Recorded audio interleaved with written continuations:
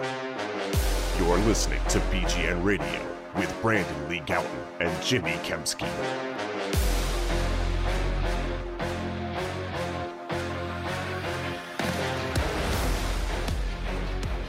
Yo, what's going on, everybody? This is BGN Radio, episode number 287. I'm Jimmy Kemsky from PhillyVoice.com. With me, as always, is Brandon Lee Gouton of BleedingGreenNation.com. A little shorter episode here. I'm just going to quickly recap the Eagles-Texans game. Of course, the Eagles played the Texans on Thursday night at the same time as the Phillies. Very disappointing, very unfortunate. Just kind of like a terrible viewing experience loss in that they didn't play badly. They hit the ball hard a lot, but just the outcome of the ball coming off their bat was not as good as the outcome coming off the bat of the Texans, the Astros Thursday night. Very annoying that the NFL and Major League Baseball couldn't come to some agreement with one of them moving the game. But so they played at the same time. Weird night in Philadelphia sports history. But anyway, we'll get to the Eagles-Texans recap. But first, what's going on, buddy? How you doing? Jimmy, can't lie. The wind taken out of my sails with that loss. I've been feeling bummed because, to your point, it was there for the taking. It wasn't like a game they totally just got shut down, and it was like, okay, they're just the worst team. Like, if that happens, you're like, okay, that sucks, but at least I can acknowledge that the Phillies just aren't good enough. No, they were good enough, and they just didn't execute. Yeah. It didn't happen for them. Very disappointing. It felt worse than the game 4 no-hit which I loss. went to in person, which is just a disaster. They just couldn't get anything going in that game, and you can accept that because they just played badly. Yeah. Whereas game 5, I think there was just a lot of unluckiness going on in that for game. Sure. So I know, Eagles podcast and everything, but just definitely took the wind out of my sails. Kind of took some of the I think juice out of the Eagles win for some. And we'll get into the Eagles win here. Before we do that, I want to mention that DraftKings Sportsbook, Jimmy, the presenting sponsor of BGN Radio, with you here for the rest of this season. We had our same game parlay, which has ended up being like Miles Sanders over 90-something rushing yards, Miles Sanders anytime touchdown scorer. So those two things hit, but the Eagles did not cover. So that one did not hit. I put the spread instead of the money line because I thought they should be able to cover, but they didn't. So I say blame the Eagles for that. But check out DraftKings Sportsbook, download the app and all that. Also, check out Righteous Felon Craft Jerky. Go to righteousfelon.com, discount code BGN15 for 15% off your order. Makes most sense to start with the defense, I think, Jimmy, after that win. I think over so, yeah. The Texans, where kind of a weird game, just as a whole quick overview of the game. They're tied at halftime. You're kind of like that's not great. Jake Elliott misses that 54-yard field goal, which is certainly a makeable kick for him, especially in a dome. And it's like a little uneasy. Never for me at a point where I thought the Eagles were seriously going to lose, but it wasn't feeling as comfortable as it should have for sure, especially with the Texans missing Brandon Cooks and Nico Collins, their top two receivers. Yeah. But ultimately, they find a way. They pull through. They win by 12. They've never trailed at halftime this year. They have led by at least 12 points in every single game. So certainly still a good team. But there is some uneasiness, and I felt like the defense is where that uneasiness was being where it derived from. Yeah, I mean, so the biggest issue that the defense has had this year has been tackling. We mentioned this. We mentioned this in the preview to this game. Like, the only way that this game can go badly is if they don't tackle well, because Dameon Pierce is a running back who can run through arm tackles, he's been the one player on the Texans offense that you really have to be concerned about this year. Brandon Cooks aside, who, again, as you mentioned, didn't play. Then additionally, what we mentioned in the preview is that they live near the line of scrimmage in their passing game. They are totally ineffective in the intermediate areas of the field. They will take the occasional deep shot, which was kind of not going to happen for the most part. Once Brandon Cooks was out, they did hit one to Philip Dorsett on the double move against James Bradbury. There was another time where he got wide open when he was being covered by Kayvon Wallace. But for the most part, like we suggested prior to the start of the game, was they were going to throw the ball near the line of scrimmage all day long. And they did that as sort of an extension of their run game. And the Eagles struggled tackling like they did week 1 against Detroit, like they did week whatever it was, 5, I think, against the Cardinals. And there have been other games where they haven't tackled great. I know that you've mentioned like I guess the sites that track the number of missed tackles for each game. They're high in a few other games, but those are the two games that really stood out to me. And now you can add this one to that mix because they didn't tackle well, and the Texans really found a lot of success running it right up the gut, which is where Jordan Davis normally resides on those early rundowns. Initially, they had Tui playing in the middle, and they had Big Marv playing in the middle at times. Eventually, they adjusted and they started putting Hargrave over the nose tackle, or excuse me, at the nose tackle spot over the center, and they started having more success stopping the run after they did that. But there's some concern areas, I think, going forward with just generally speaking in terms of tackling. And their run defense even before this game, they're allowing an average of 5.0 yards per rush, which is like, again, we've nitpicked little things throughout the season about the defense. And then, after you nitpick it, you kind of take a step back and you go, oh, okay, well, they forced 2 or 3 turnovers and they only gave up 14 points or 15, or, 17 points, 10, whatever. And like you go, okay, well, overall, I guess it was pretty good. But I think this nitpick in particular is a valid one. Like they have gotten gashed in the run game quite a bit this year, and I think against this team where that's the only thing that they had going for them, you would have preferred to see a better effort against the run. The Eagles are the worst team in the NFL according to PFF's tackling grade. They have a category that's just like. Oh, tackling. Are they? Okay. Well, that makes sense. Yeah. So, always PFF take it for what it's worth, but it's also very unsurprising to see that that's the case. It certainly matches the eye test. I think about that Chauncey Gardner-Johnson, who he had a pick, and obviously he leads the NFL in interceptions with 5. And it's funny because some of those, again, I think have been about being in the right place at the right time, more so than, and not like in a way where like an amazing play. I mean, this was a great catch by him, but as much as some of it's been, I think, fortuitous as well. It's a good mix of both, although he does have a track record of getting his hands on the ball. But I can't stop thinking about that one play where Dameon Pierce, I believe, breaks into the second level, and Chauncey Gardner-Johnson runs over, and just almost like as if it was almost as if Dameon Pierce was near the sideline, like in Chauncey Gardner-Johnson's mind, and like the safety was just trying to push him out, except he wasn't. He was like at the hash mark. So you're just like pushing him in the open field. It's not going to do anything. Like, it's kind of like a hockey check. Yeah, like what was the point of that? Like, it's right? What do you think you're going to accomplish with that? And I'm not just trying to pick on him. I think, obviously poor tackling as a whole. Concerning from a standpoint of, I don't really know what you do about that. Maybe that's a trade-off of the later training camps. I don't know. But I also think it's just that they don't necessarily have amazing tacklers on the team.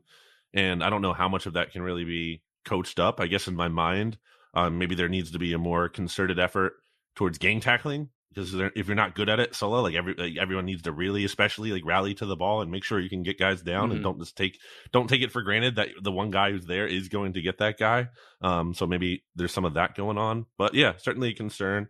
I would say that Jordan Davis being out was certainly a significant deal, and I think it would not be giving him credit if you're just going to say that the Eagles should have no drop off.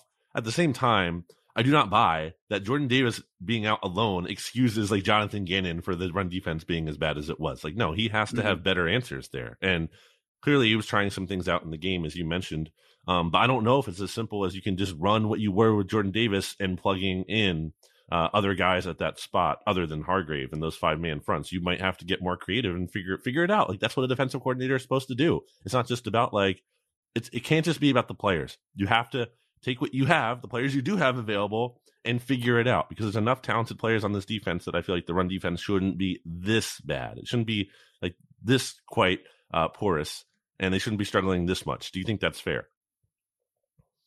Yeah, I mean, I think like they were fortunate to be playing this bad of a team on Thursday night.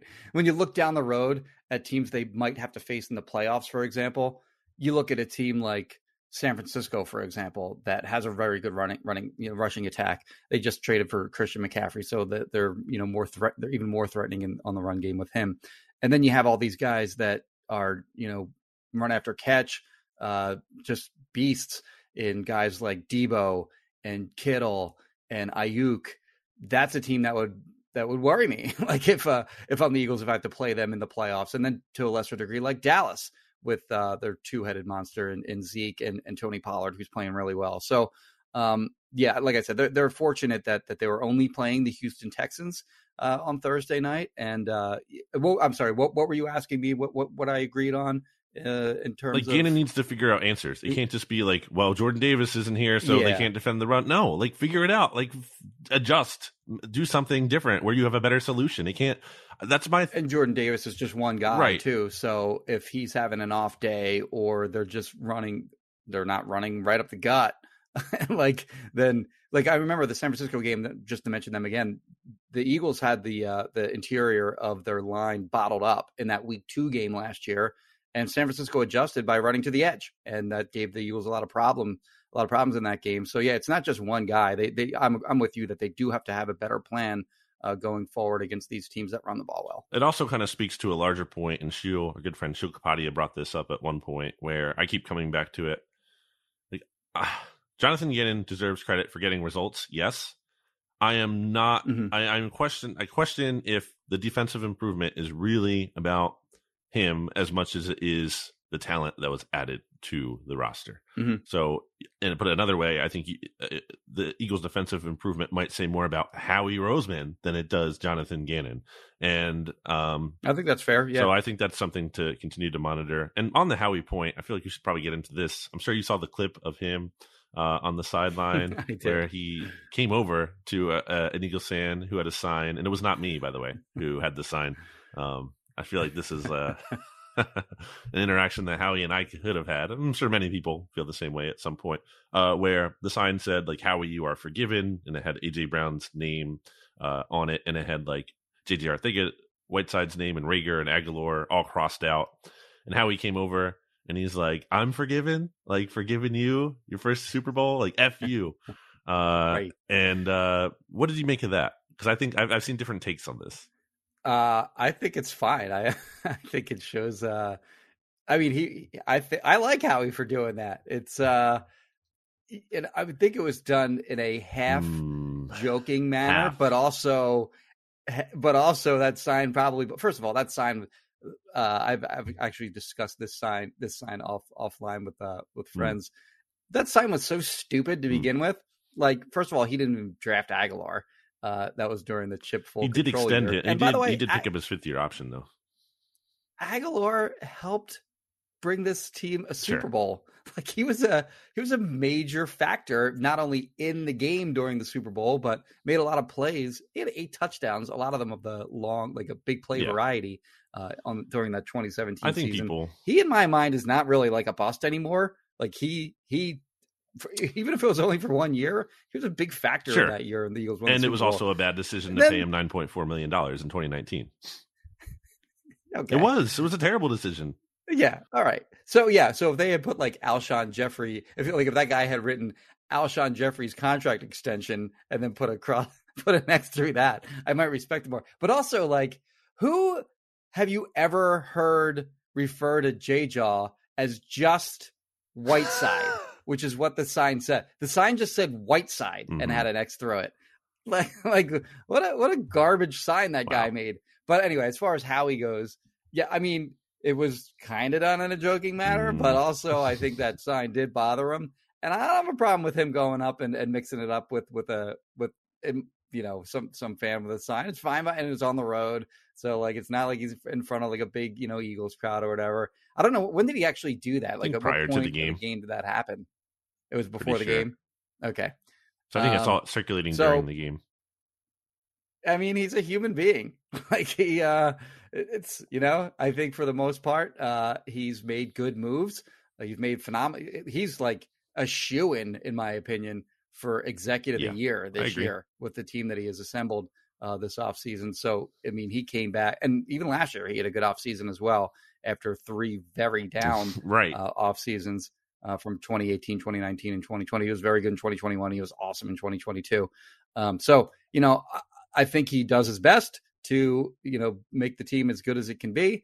And it's a weird thing kind of happens with fans and like players or coaches or whatever from championship teams. guys that like play or like coach on championship teams are like legends for life. But if you're a GM, you don't get that same for life respect in a way. You know what I mean? Like how he kind of hasn't gotten that. And I get it. Like when you're a fan of a team and you do something that the main decision maker, the main decision maker does something rather that you don't agree with, a lot of people get mad at that. So like, I get it, but yeah, I don't have a problem with him going up and mixing it up with that fan. But where do you fall? I don't have a problem with it. And obviously, the Eagles are 8-0, or we're 7-0 at the time when it first got posted. So obviously people, and Howie's done great. So people are going to be like, they're going to like it. It's funny. Yeah. I don't think Howie Roseman is above reproach just because he helped the Eagles win the Super Bowl. Like he did have bad years, like you just said, multiple years after that season. And I would argue potentially squandered a chance for another title, or at least getting a lot closer to another one, with a lot of bad decisions by him, and like bad decisions that clearly stand out in contrast now to the good ones that he's made. Like the good moves that he's made more recently make those bad moves in the past like stand out even more. Not to say that we need to, crucify him for those things, but I'm just saying, like, at the time, I think people would try to argue, oh, his moves weren't so bad. No, they clearly were. There clearly were a lot of bad, or at least non-impact moves by comparison to the ones he's made this offseason, especially. So, and to a bigger point, my whole thing with Howie, my whole, like, ethos on Howie is that he's at his best when he's humbled. And everyone's doubting him, and he has to prove people wrong. And he's kind of, like, motivated to kind of get back at the haters, clap back at the haters, if you will. But he's been at his worst when, like, he's been cocky like this, and he's been. I think that the common thread. He's smelling himself a little bit right now. The common, sure. And look, he deserves the credit to do that. But at the same level, he needs to have the right perspective of like, because I think the common thread in a lot of those moves post Super Bowl were that he did know better than everyone else. There was such hubris. It was every move was dripping with hubris, and there were so many. How many moves were like, oh, we're just going to bring our guys back. That would just run it back and no new ideas and all those kind of things. So I would hope that it doesn't backslide into that. I think that is the potential downside that lays out there, is that he kind of does get a little too full of himself and thinks he can't miss, whereas the humbling kind of checks him and forces him to, I think, want to prove everyone wrong and be better. So that's kind of the double-edged sword I see there. But I just wanted to bring that up. Les Bowen had done a post about him, that thing on Facebook. And mentioned that, like, I don't remember if we've talked about this on the podcast before, but after Super Bowl 52, Howie Roseman was in the locker room and kind of talking to reporters in a way where, like, like, F you guys. I don't know if he literally said that, but that kind of that energy, like, like, because Howie was aware. I didn't see that Les posted that. I'm gonna have to read that, but that's true. That did happen. I have also heard that. Yes. So I think I never told that story. But that's funny. Let's put it out there. That Les posted that. I would hope that Howie does get humbled at some point. I mean, not like he hasn't been before, but I mean, I hope he keeps centered at some point. And also, like, kind of prioritizes the thing that matters. Like, that fan with the sign doesn't matter. The beat reporters don't matter. Like, don't worry about those guys too much. Like, do what you do well, and then, everything will be good. So, just thought that was an interesting thing that came up. That was directed at specific people, by the way. Sure. But that's all I'm going to say about that. Anyway, we talked about the bad things on the defense. Let's mention some good things. You had mentioned on the last podcast that Javon Hargrave is a guy that gets hot and can get cold. And right now he's red hot. He has 5 sacks in the last 2 games. What did he have? 1, I think, in the first 5 games, or 6 games. Yeah. 6 games. Yeah. So he had 2 against, who did they play last? Steelers against his whole team. And then 3, not only did he have 3 sacks against Houston, he almost had a 4th.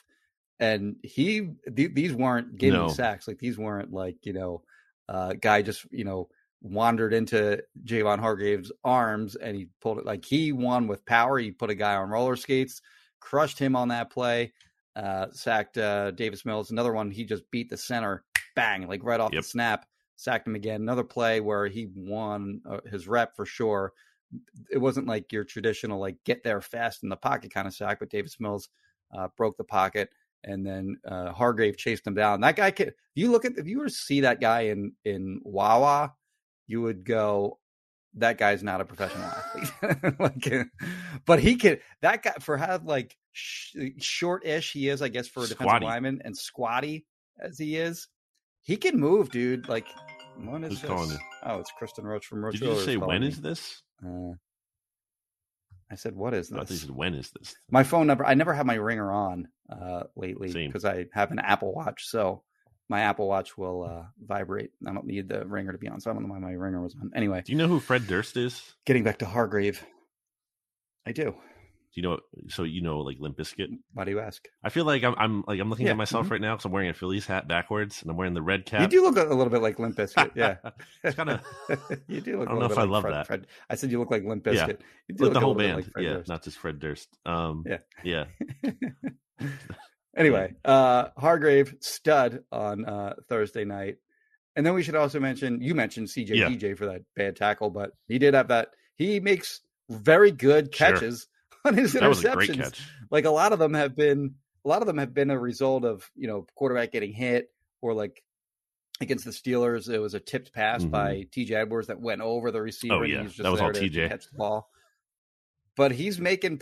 I mean, he is finishing on these plays. He had a great catch against Dallas on that diving catch. That could have been a touchdown to CeeDee Lamb if Cooper Rush hadn't gotten hit. Instead, it turns into an interception by CJ GJ. He's got he did have he was tied for the league lead in interceptions with 4 heading into this game. Now he's got sole possession with 5 interceptions. And you look back at the trade that the aforementioned Howie Roseman made for this guy. He gave up almost nothing for Chauncey Gardner-Johnson.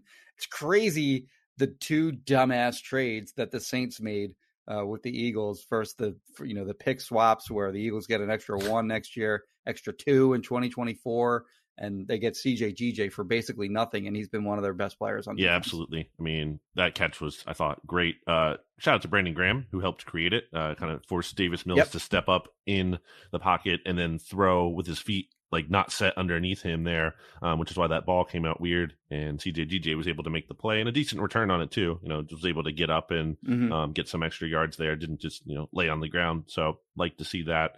Definitely credit to him. Flawed player again, like not going to be great as a tackler. I think we've just seen that enough to know that's not a strength of his.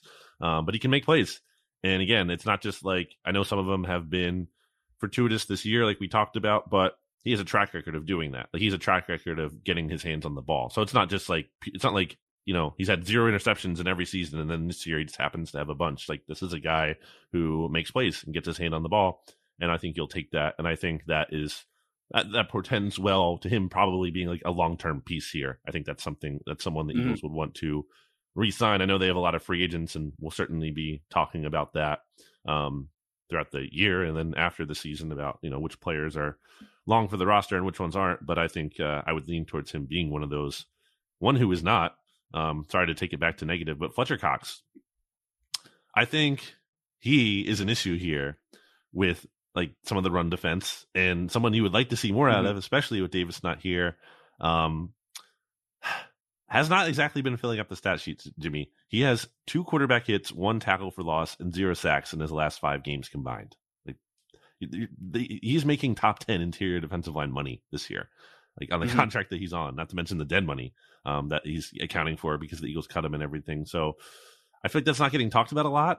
Because he kind of had a nicer start to the year. And I was like, oh, maybe Fletcher Cox isn't totally washed up. But recently, man, like, I don't know. And he has to play more snaps, too, because of Davis out. And that's Hargrave and Cox both played their 3rd highest snap count of the season, percentage-wise this year with Davis out. So they're going to have to, like, rely more on him. And I just don't think you're getting that production. But the last defensive note, so 2 more quick defensive notes that I had.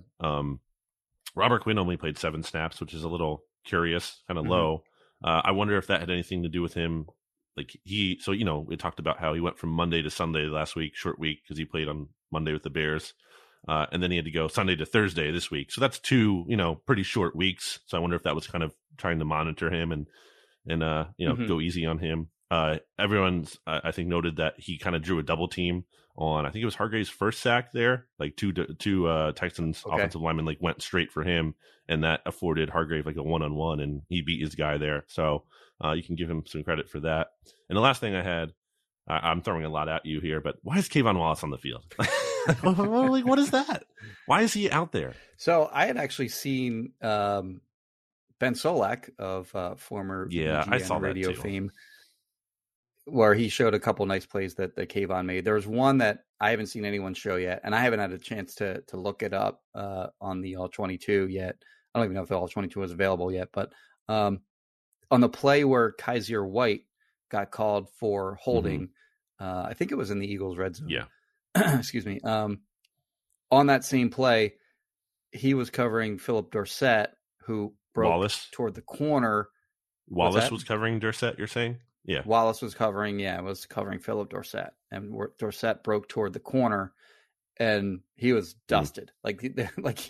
Dorsett was going to be wide the hell open for like the easiest touchdown ever, and Wallace just grabbed his jersey and held on for dear life, and for a while too. Like Dorsett was trying to get away as he was continuously being held, and Dorsett was sure that when he turned around, there was going to be a flag there, and they didn't throw a flag on it at all, which is crazy because I saw it clear as day from like 100 yards away, and they just didn't throw a flag on it. Dorsett was like incredulous and furious that there was no flag on that play. But I found that funny that play that he didn't get flagged on it. Same result, like it was just a holding call on Kaiser White instead. But so, yeah, he played a fair amount in this game, right? I think it was his highest snap. Did he 17 snaps or something like that? It was his highest of the season, unrelated to injury, because he played a bit in the Cowboys game, I think it was, with CJGJ getting hurt. But like just... Well, maybe it wasn't unrelated to injury, because Avonte Maddox has been a little banged up lately, and his snap counts were down. So I don't know if it's a matter of they were playing him more and Maddox Kaiser less. was up though too. I'd have to see how much they were on the field at the same time. I just think they used less nickel because the Texans didn't have good receivers, and they were trying to run the ball. True. Kaiser had one of his higher snap counts. I think his highest of the season. So I think they were just using more two linebackers there. Yeah. I wanted to get back to CJGJ for a second, because I did say a little bit ago, he's been one of their best defensive players, and that's true of late. To be clear, of late, he's been one of their best defensive players. Beginning a part of the season, he was sort of like one of their concern players of ours, because he was transitioning from a role with New Orleans where he was playing mostly like in the slot and in the box, and he was transitioning to a role with the Eagles where he's going to be playing a lot more, free safety type roles. But less concerning now, because he is playing a lot better in that role. And I think that's a great sign for, the Eagles secondary, in the back half of this season, which has already been phenomenal. CJGJ, that is, Darius Slay and James Bradbury, Bradbury, of course, had an interception in this game, by the way. On a side note, he did give up the play that I mentioned earlier where he got beat on a double move by Philip Dorsett. That should have been a touchdown. That would be a touchdown. It's a better throw. It's a bad throw, and Dorsett made a great catch on that. Like, that could have been incomplete, but he made a great catch on that. But he did have an interception made up for that double move play and that play pretty much ended the game at that point. But Bradbury, Slay, and CJGJ all have 3 interceptions. The last time the Eagles had 3 players with 3 interceptions over the course of an entire season was 2017.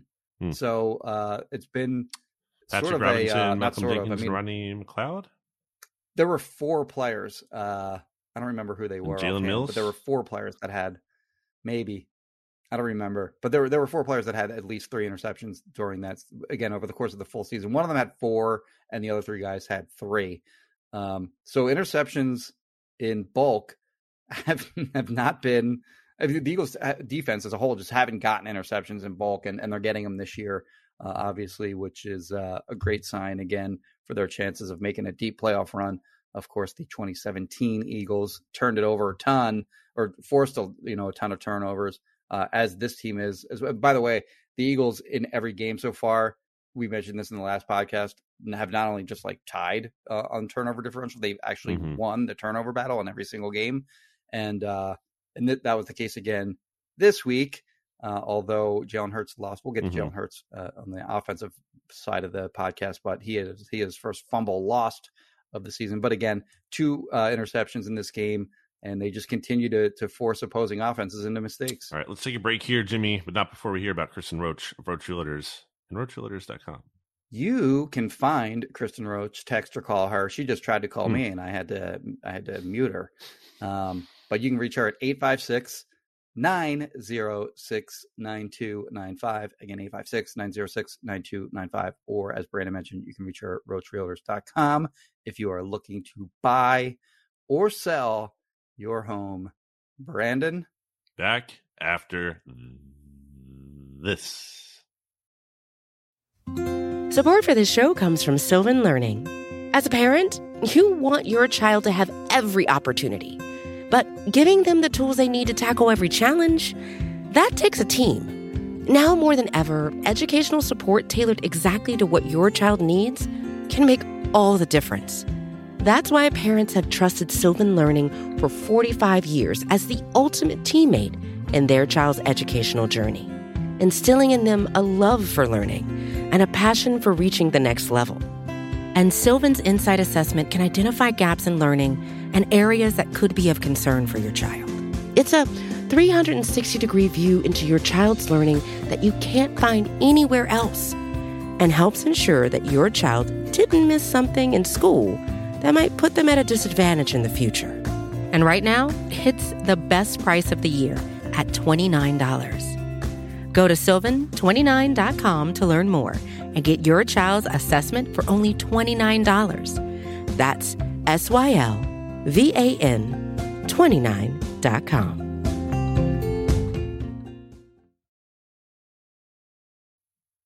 Back here on BGN Radio, Brandon Lee Gouton, Jimmy Kempski, in case you didn't remember who was talking to you here. Jimmy, let's flip over to the offense where Jalen Hurts, who you just mentioned, did turn the ball over, so I think the Eagles should cut him. Do you agree? Yeah, get that bum out of town immediately. First lost fumble by the team, not just Jalen Hurts, too. You said it was his first lost fumble, wasn't it? I think it was the team's first lost fumble this year, which is pretty crazy. That's right. I think that's right, because Miles hasn't had any. Britton Covey had the one muff, but they were able to get back on top of that. So yeah, it's they've been fortunate a couple times, but Miles Sanders hasn't fumbled at all, which is knock on wood, sort of against not on brand for him, but so far so good on his season so far. They've been very good in ball security, both forcing turnovers on defense and not turning it over. And Jalen Hurts has been great, making good decisions with his throws down the field, but also in protecting the football. The one that he lost was kind of a weird play because he was in shotgun. He was not expecting the snap to come when it came, and it came early, and he caught it cleanly. But I think that not bad snap, but it hit him right in the chest. But the early snap by Jason Kelce, I don't know who was at fault on that play for that early snap. But I think that kind of messed up. That play was kind of wrecked immediately. It threw off the timing. And the Texans, I forget who got home exactly on the Texans, but he forced a fumble on that. And of course they recovered. Eagles were down -1 in the turnover differential in the game at that point. But yeah, first one of the year, I think we can forgive him for that one through 8 games. Yeah, the other one was a little dicey. I mean, I get he was trying to get the first down on that final, was it like 3rd and 15 or whatever? He got 14 yards or whatever it was, a yard short. But I don't think they lose the game, even if he loses that. But geez, right. I mean, he was very fortunate that Jason Kelce was right there to jump on that. That was a huge deal. I didn't have a problem with the Eagles going for it at the end there. Why did Sirianni call a timeout? Why did he ice his own team at the end there? I'm not sure what you're referring to. Didn't he call a timeout? I think at that point in the game, I was I was taking probably a harder look at the Phillies game, which I had on my daughter's iPad. So it was the penultimate play of the. I'm not sure what you're talking about. Play of the game where like they lined up to sneak it, and they went like the play ran and they got it, but Sirianni had called a timeout before they snapped it, which is weird because and then if that was like a bigger opponent in a bigger game, that would have been insane because he like iced his own offense. Because the second play, which ended up being the game-winning play, like. I mean, they marked him ahead, and I guess he did get it, but that was a lot closer. The other one was like very definitive from the jump, so I thought that was a little weird. But I will give Nick Sirianni credit for going for 2. I like that, It's not like he needed to, but in the situation where you can get an extra point, or that's not the right phrase, I guess, because you didn't really get the extra point. If you can get one more point than usual by going for 2 for the 1 yard line, I always love that, and I love that play design there too. All the pre-snap nonsense. They had Cam Jurgens motion out to the slot. Like, that was great. That was like, whoa, what's that? Oh, look, by the way, it doesn't matter. We're just going to shove into the end zone. And they did that at one point in this game too, where they had another fake sneak where instead of just diving into the pile like Hurts usually does, he like ran off tackle like to the left and was able to get some yardage. And I like that because like if a defense isn't playing that as honestly, because they might not, because they might all focus and draw into the sneak at one point, he could have ran for a touchdown on that play. Like if one defender like cheats a little bit more than they should. So I like that a lot. Definitely think, the coaching did some good things once again. We saw some of those things out of the bye. That was encouraging.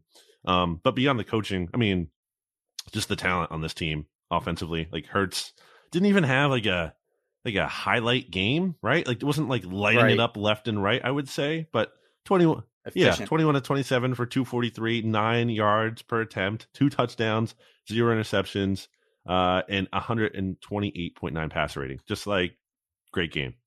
Didn't put the ball in harm's way. Yeah, I think one thing that you and I have, I'm sorry, didn't put the ball in harm's way as a thrower. Is what I meant to say. Mm-hmm. Yeah, I think you and I have sort of wanted to see him take the next step as a guy that can win not just with his legs but from the pocket. And the first 5 games of the season, he rushed 68 times, which is 13.6 times per game. Last 3 games, 20 rushes, 6.7 per game. And now during that 3-game stretch where he hasn't run the ball much, he is 55 of 80 as a passer, which is close to 70%, 683 yards, which is 10.5 yards per attempt, which is outstanding. And then he's got 8 touchdowns, 0 interceptions, and a 128.3 passer rating. So he is playing extremely well, while also not using his legs as a crutch. So yeah, I think he's becoming more and more polished as a complete quarterback as this season. And it's worth noting, of course, the last 2 opponents that are the Texans and the Steelers. So we're not talking about, high level defenses here, but one of those opponents was, of course, the Cowboys, which is but give him all the credit in the world for honestly wanting to be great at football in the NFL. And I think that point kind of gets undersold a little bit at times, but he wants to be great and he tries, to get better every day of his life. And I think we've seen the results of that all throughout this season. Yeah. And he's really fought his way back into the MVP race. Not that matters relative to team success, ultimate goal, but because for a while there, the passing numbers had kind of gone down, especially with the Eagles doing a lot of that short game passing stuff. I still think if the season ended today, Josh Allen's probably still your MVP. But I mean, Hurts is like, he's made up some ground. And if the Eagles keep winning, Josh Allen has like a bad week here or there. It's 1 or 2. That might be enough for Hurts to kind of overtake him if Hurts can kind of continue at this clip, which I think there's every reason to believe he can. I was certainly I've been a big Jalen Hurts skeptic in the past when it came to passing ability. I never doubted the intangibles or anything like that. But and I think we've seen just how much these intangibles matter. I think it's really cool. I brought this up before, how he's a leader on this team. I think that's special. You don't see many teams with quarterbacks who are like the guy. Like you think of quarterbacks that way, but like Carson Wentz is never in the middle of the locker room, like breaking everyone down and like, and that's fine. I don't think guys have to be that way, to be clear. You don't have to be that way to be a good quarterback, but I think it's even more special when they are. So I give Hurts a lot of credit there too. And just being like just the leader of this team.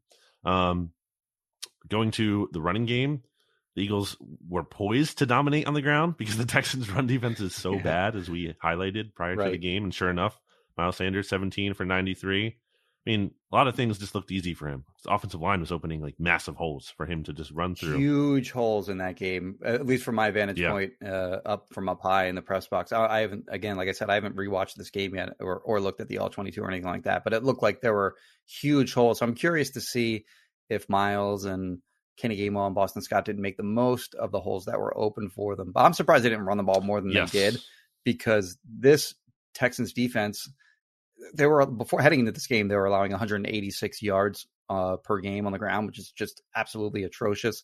In the last 20 years, the team that has the worst, average per game, rush defense was the 2008 Lions. I think it was like 107, or not 107, 171 yards per game that they were allowing. So this was, potentially historically bad Texans run defense. And I expect them to come out running a little bit more than they did. They still ran it a fair amount. But when they did run it, like I said, they were opening, or like you said, rather, they were opening just enormous holes in that Texans defense. Miles Sanders had that one weird play where he went to a knee and the Texans defender just kind of touched him, and that wound up being like a loss of 2 or 3 that cost a punt instead of what would have been a first down otherwise. Maybe I think there's reason to maybe, and again, I got to actually watch it to know this for sure, but I think maybe the running backs didn't make enough of the opportunities that were in front of them. I agree with that. And I actually was curious about that as well. And I looked up NFL Next Gen Stats. They have a metric that I've mentioned before called rushing yards over expected. So, what a running back reasonably could have gotten measured against that to some degree. I don't know exactly how they do that, but they do.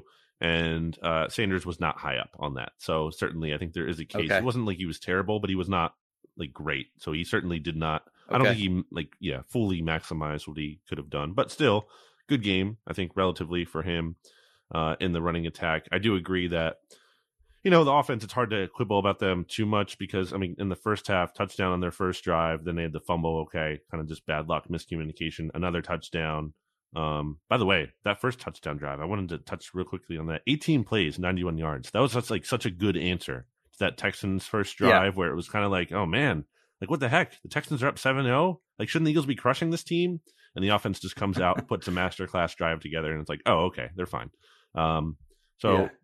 First 4 drives in the first half, touchdown, the fumble, another touchdown, and then they missed that field goal, which the offense did a good job, I thought, to get in position to attempt. Yeah, getting him in position. Yeah, that field goal. Yeah. By the way, if Jake makes that, the Eagles cover. So come on, Jake, what are you doing here? Because they would have been at 15, and it was a 14 or 13.5 point spread, depending on where you took it.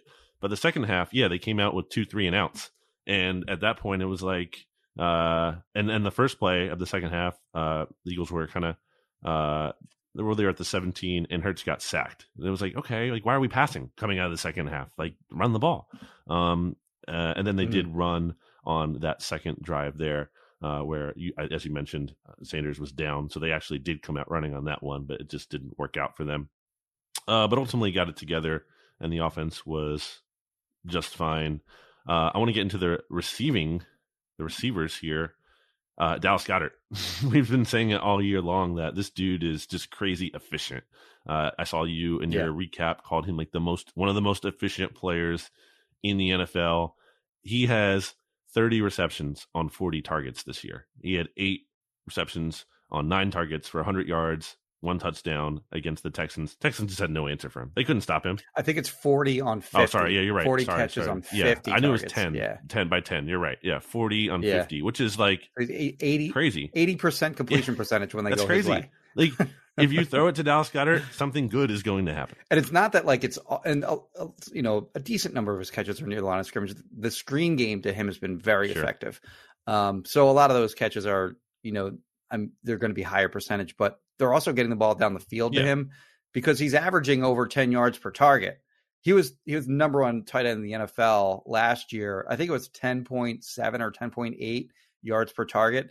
And he's actually lower than that this season at like 10.4, I think, which again is leading all tight ends in the NFL. Like last year, he was 5th in the NFL overall. Yeah. Like we're including every player in the NFL, right? 5th overall. Well, I guess with a minimum number of targets in yards per target at, like I said, at 10.8. We're talking about players that like include Stephon Diggs, for example, like all these guys that are like deep down the field threats that are going to have, higher yards per target because they hit on huge plays.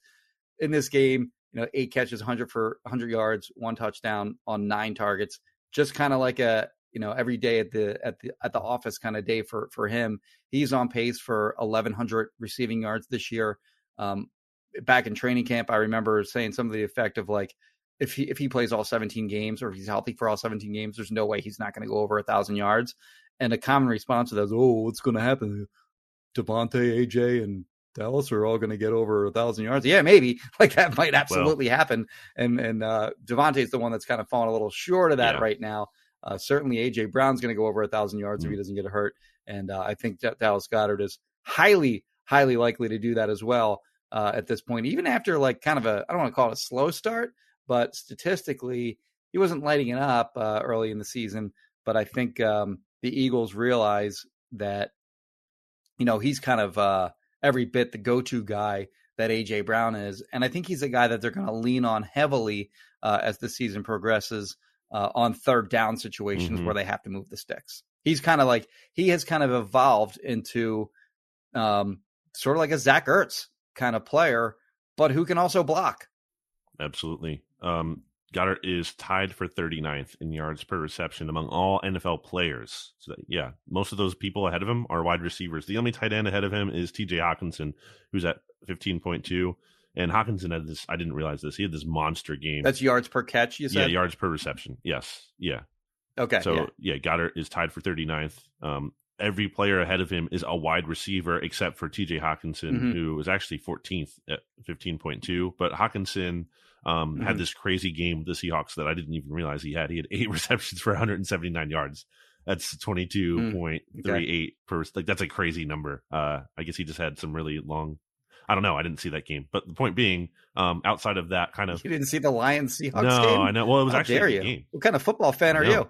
48-45 the score on that one. But so whatever. And Hawkinson clearly isn't a better player. That's right. That was kind of a crazy game. I forgot about that game. He's not a better player than Goddard. I mean, he's a fine player. Not really scared that the Vikings have him now. But just to highlight kind of how crazy it is that Goddard has those numbers. AJ Brown, kind of a ho-hum, like 4 for 59 and 1 touchdown. Like, whatever. He had 3 touchdowns last week. This week, like, just very easily helped the Eagles move the chains at some points. Had a big touchdown.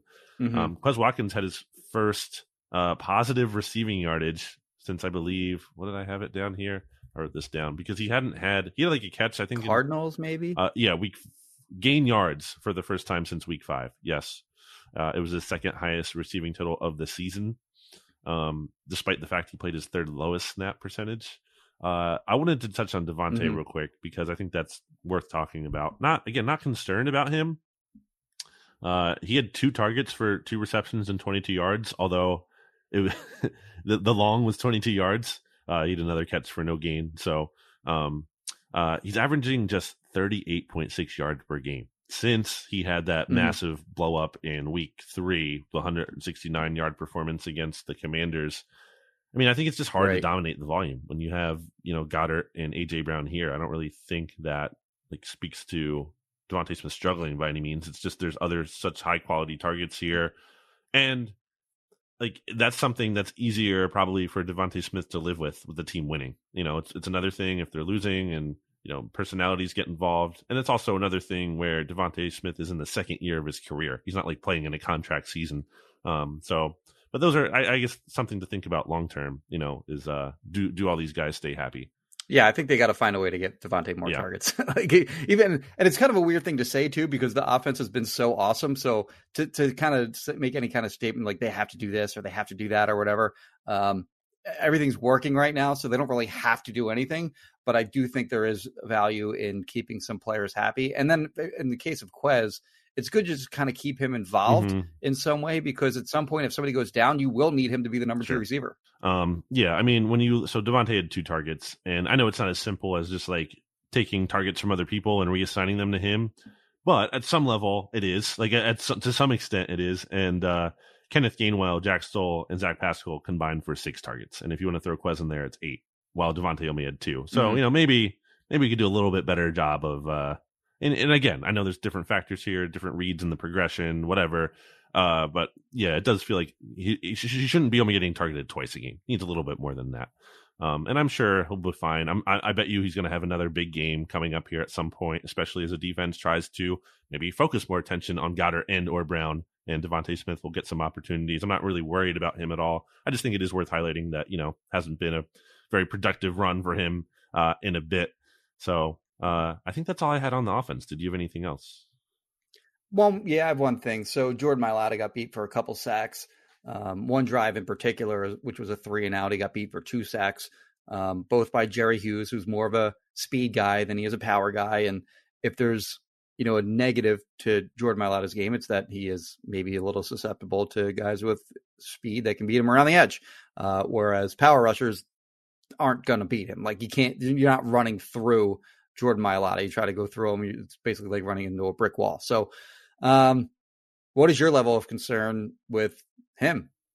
I mean, I don't think he's like taken a leap from last year to this year. And I think injury is probably involved in there.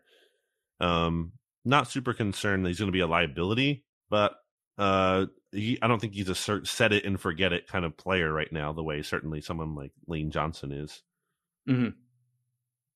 Yeah, Nick Sirianni, I guess, during press conference, excused Jordan Mailata of some blame for his sacks allowed.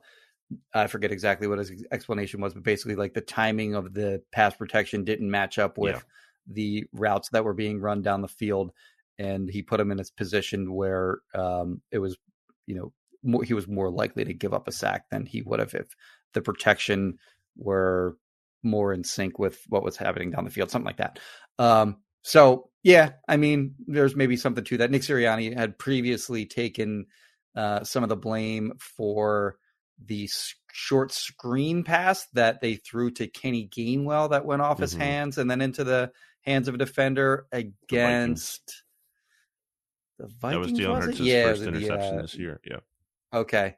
Yeah, on the night game there. So I credit Nick Sirianni for taking the blame for those kinds of plays. And he also mentioned that Jordan Mailata was really beating himself up over those 2 sacks allowed, which also you like to see. You don't like players to be content with, having bad plays or bad games or whatever. So that's good to see as well. But was worth mentioning that he did get beat, frankly, cleanly by Jerry Hughes in that game. Yeah. So maybe something to watch. Yeah, and I think Mailata didn't have his best game. I think it was in his first game back from injury against the Cowboys. Like, I don't think he was, and it's a tough defense, I get it, but still.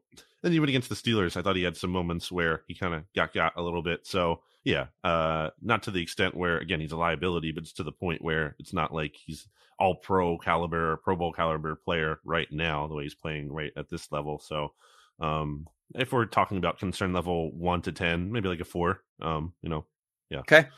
I think that's okay. about right. So that's it, right? Nothing else? No, we'll come back later in the week and we'll preview Eagles Commanders. Yep. The Carson Wentz list. Washington Commanders will give our NFC East and Saints picks and all that good stuff. So I think that's it for the day here. You want to wrap us up? Monday Night Football, Eagles Commanders, where they try to go 9-0. Hopefully the Phillies will have come back from being down 3-2 in the World Series and win by the next time we podcast. Would really appreciate that. Also, hopefully the Philadelphia Union, they're playing Jimmy in like, I think 2 hours here from when we're recording this on Saturday for the MLS Cup final. So why not? Hope they win as well. Did you see the interview with the LA soccer player? I did see that, where they were asking him.